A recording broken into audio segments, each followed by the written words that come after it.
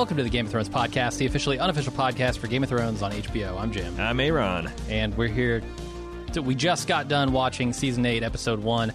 I have no idea what this episode is called because apparently HBO didn't tell anybody. It's called Arya. Not their mothers.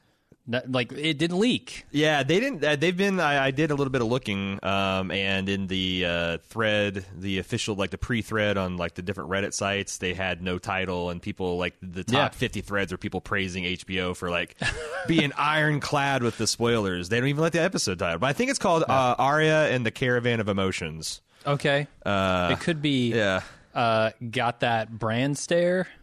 Could be that. Bran will ruin the mood of any room that he's in. It could be John's mind is blown. Yeah. Because that was a really good scene. What do you think of the episode? Man, I have this kind of like excitement but nervous. I feel like I'm watching a kid, my own child, do like a piano recital where it's like I'm really excited if everything goes well, but like for the whole time they're playing, I'm like, waiting for the bad note to come. So I guess, I think with that kind of high pressure, high wire expectation act, I think it did really good. I was a little worried, and I felt like there was a lot of throat clearing and a lot of like it felt like they were stalling before. But I think you also needed some time to reshift back in to the episode, and I also was delighted that they redid the credit sequence.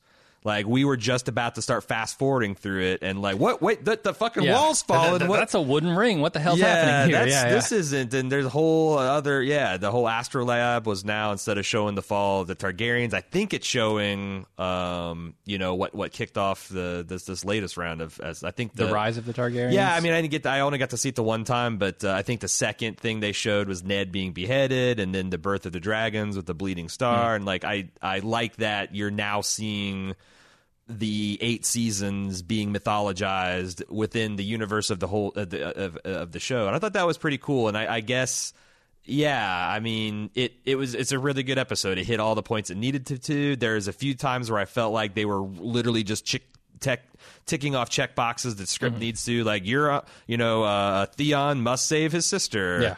Yeah. They really sped through that stuff too. All the Greyjoy, all the Greyjoy like resolution, or I guess getting with them where they need that felt a little bit kind of, but on the whole, they nailed all the reunions they needed to nail. I guess so. What did you think of the episode? Yeah, I mean, saying that they kind of blew through all that stuff isn't a bad thing for me, because I know we've only got 6 episodes this season. Right. It's going to be real short, and there's still a lot to do. So, right. Like some of the more minor points, like they spend a lot of time on like Arya and Jon. They spend a lot of time on this reveal that Jon is a Targaryen, right? Or at least the reveal to him.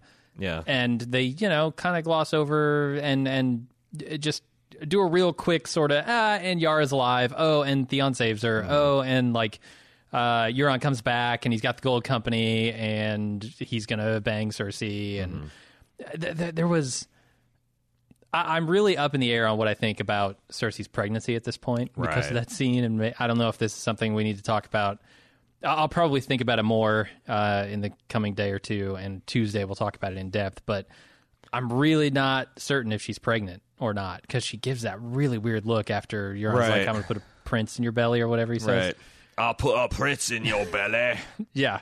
So I don't know. It kind of threw me for a loop. But yeah, I on the whole, really enjoyed this episode. And if I was going to say anything critical, like if you listen to our coverage from last year, the one things I was afraid of is them making a real meal out of the whole, oh my God, Jon's a true king, what should he do? Dany's crazy. Like all this like inter-struggle, which was kind of painful to watch, but not painful because it's poorly done. Like, when they're all meeting with the Northern Lords and they're grousing about Jon kneeling and not being the king anymore. But like, this system of government is very important to the people. Like this, like it seems silly from our perspective, and but it means something. Like if it didn't mean anything, then you wouldn't have all these fighting over who is the rightful heir and who does this and what family did that. So like in universe, it makes a lot of sense. I guess it sucks that Jon himself, the champion of this nut doesn't matter, seems like suddenly he's like, oh well, maybe this does matter. I think the way in which it matters is the way that Sam puts it at the end. It's a question of what kind of leader Dany is. Right. And I think that's the most interesting way to frame this. I'm so glad they went that way. Yeah, and they did set this up last year where there was a lot of people, not last year, 2 years ago, where there was a lot of people saying that, there are reasons to be nervous about Dany. And a lot of things that Dany did last season are coming home to roost now. Like you could even see in Sam, like Sam's like, okay, yeah, you burnt my father. He is a real asshole, but, my brother, and then she's like, oh no, I he stood at your father too. And the fact that they were prisoners of war, like that was pretty extreme behavior. She was warned, and now she's paying a price. Like, so so when I say I don't like it, it's more from like Aaron, the pragmatist, who wishes everyone would just join together, fight the thing that's the existential threat, and then sort it all at the end.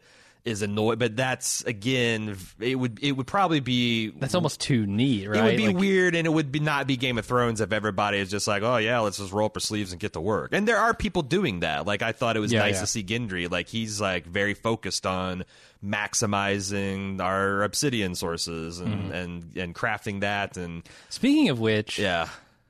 I guess I didn't expect them to smith obsidian this way, the dragon glass this way. Yeah, it's very... To melt it down and shape it in molds. And I thought they were going to flake it off and do it that way. Like you would with like typical rock type carvings. I mean, it makes sense. Like obsidian is just volcanic glass, so I'm sure it would melt. I mean, I'm sure all this checks out. I mean, anything melts at high enough temperature, right? Yeah, it'd be funny though if it's like it's volcano magic that does it, and they've ruined it. They've ruined all the, they're trying to make it better, and now they've ruined it. But it was cool, and I like that Gendry has something to do. And I thought, what'd you make of him and Arya's kind of reunion? It was a little. It was. They're actually. I think they're going for a little. They're going for some light shipping.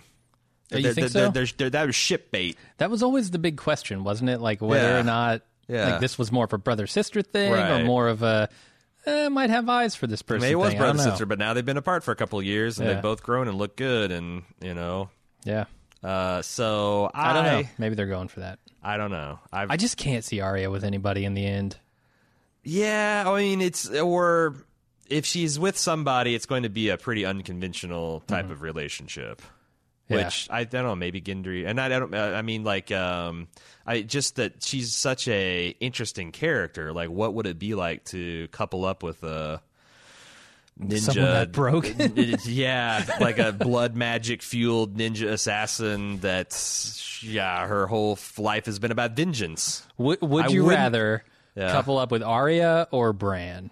At this point, that's the real question. I mean, Arya's still recognizably human. Fair. Bran is like, I did the scene like when John's like, "Oh, you're a man now." What did he say? Like almost or not quite or almost. Yeah, almost or not. Not quite. I think would have been better because he's something between. He's grown, but it's inhuman. What he is. But I also liked it that Bran is the one, the first one to be like, we don't have time for any of this bullshit. Yeah. So I like that quite a bit. I think that the things I was really expecting, the things I was really nervous for the show is all the different reunions I knew that Arya was going to have to make, and I was kind of blown away that they just put them all in this episode, like Jon and Sandor and Gendry, and I thought every one of them was almost pitch perfect. Like I was actually worried that Arya, she's so reserved and cold that she would actually be she'd almost mildly brand Jon. But there's still enough of the old Arya and their chemistry, and I just thought everything is like, him admiring Needle and her admiring Longclaw, and him kind of being like, hey, I was kind of surprised you didn't help me with Sansa, and she's going to be like, me and Sansa are tight. We killed Littlefinger together.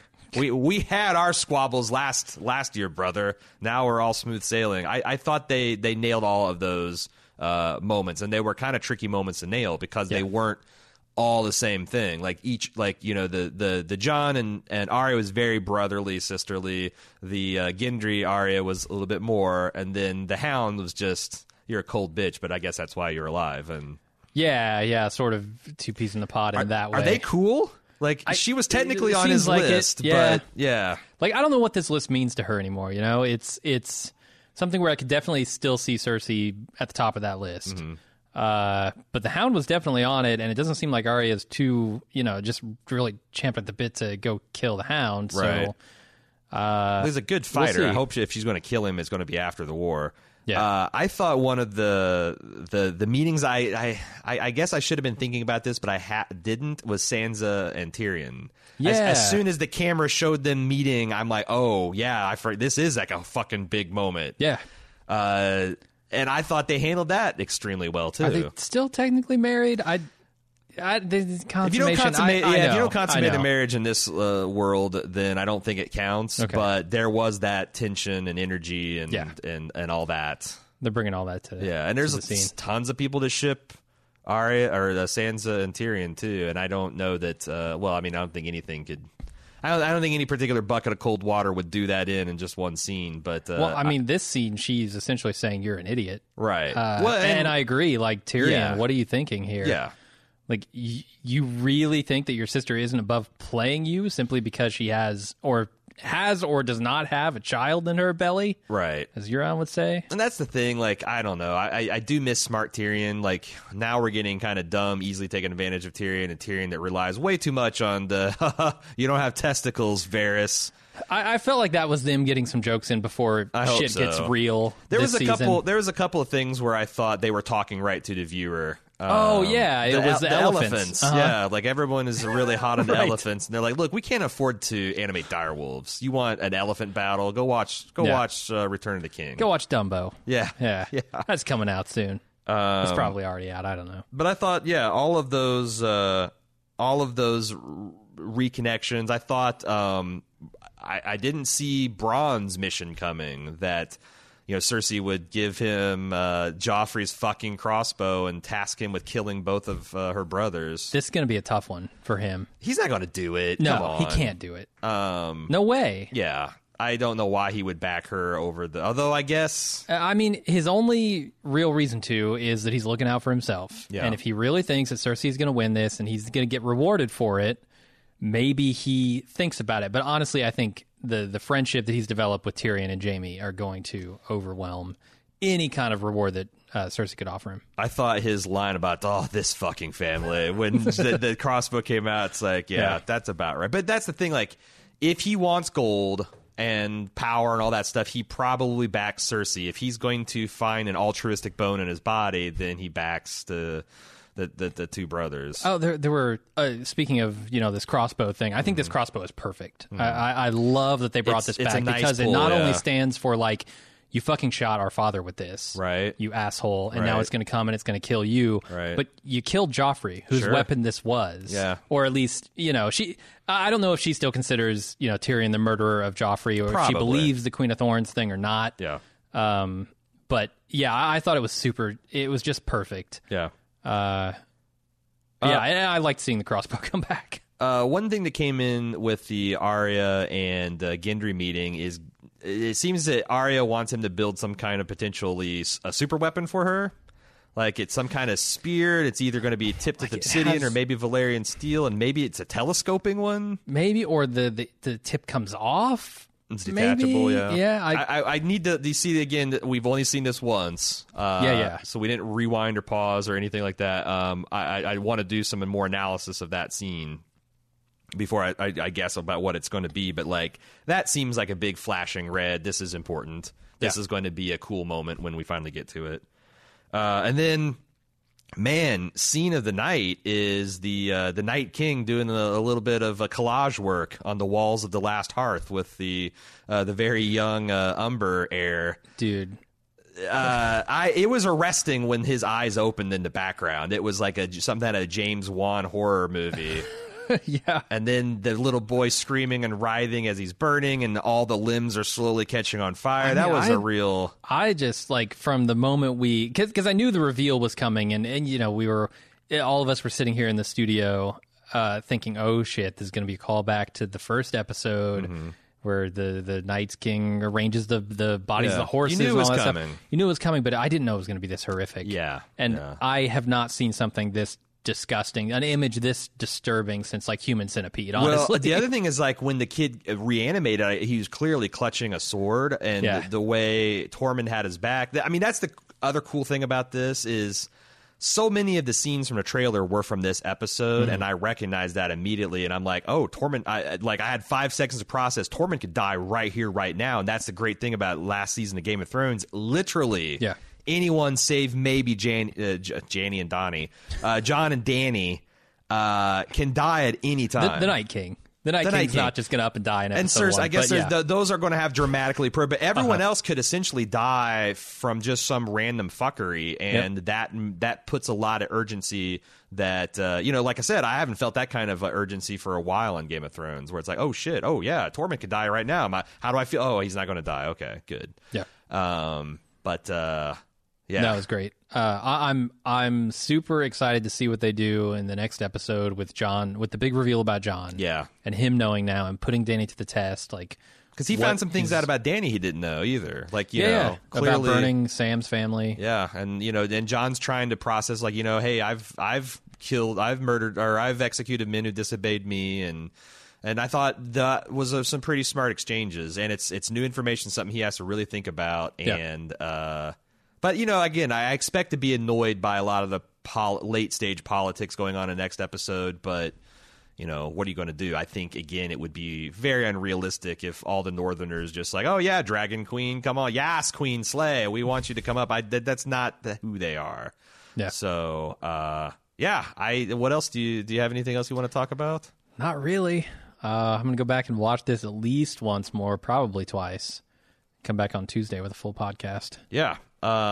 So this is where it's the it's the end of the instant take. We do a thing called the instant talk after this, which is interactive with our audience, and we get them on the line. They can ask questions and just chat about this episode, and we'll respond to them.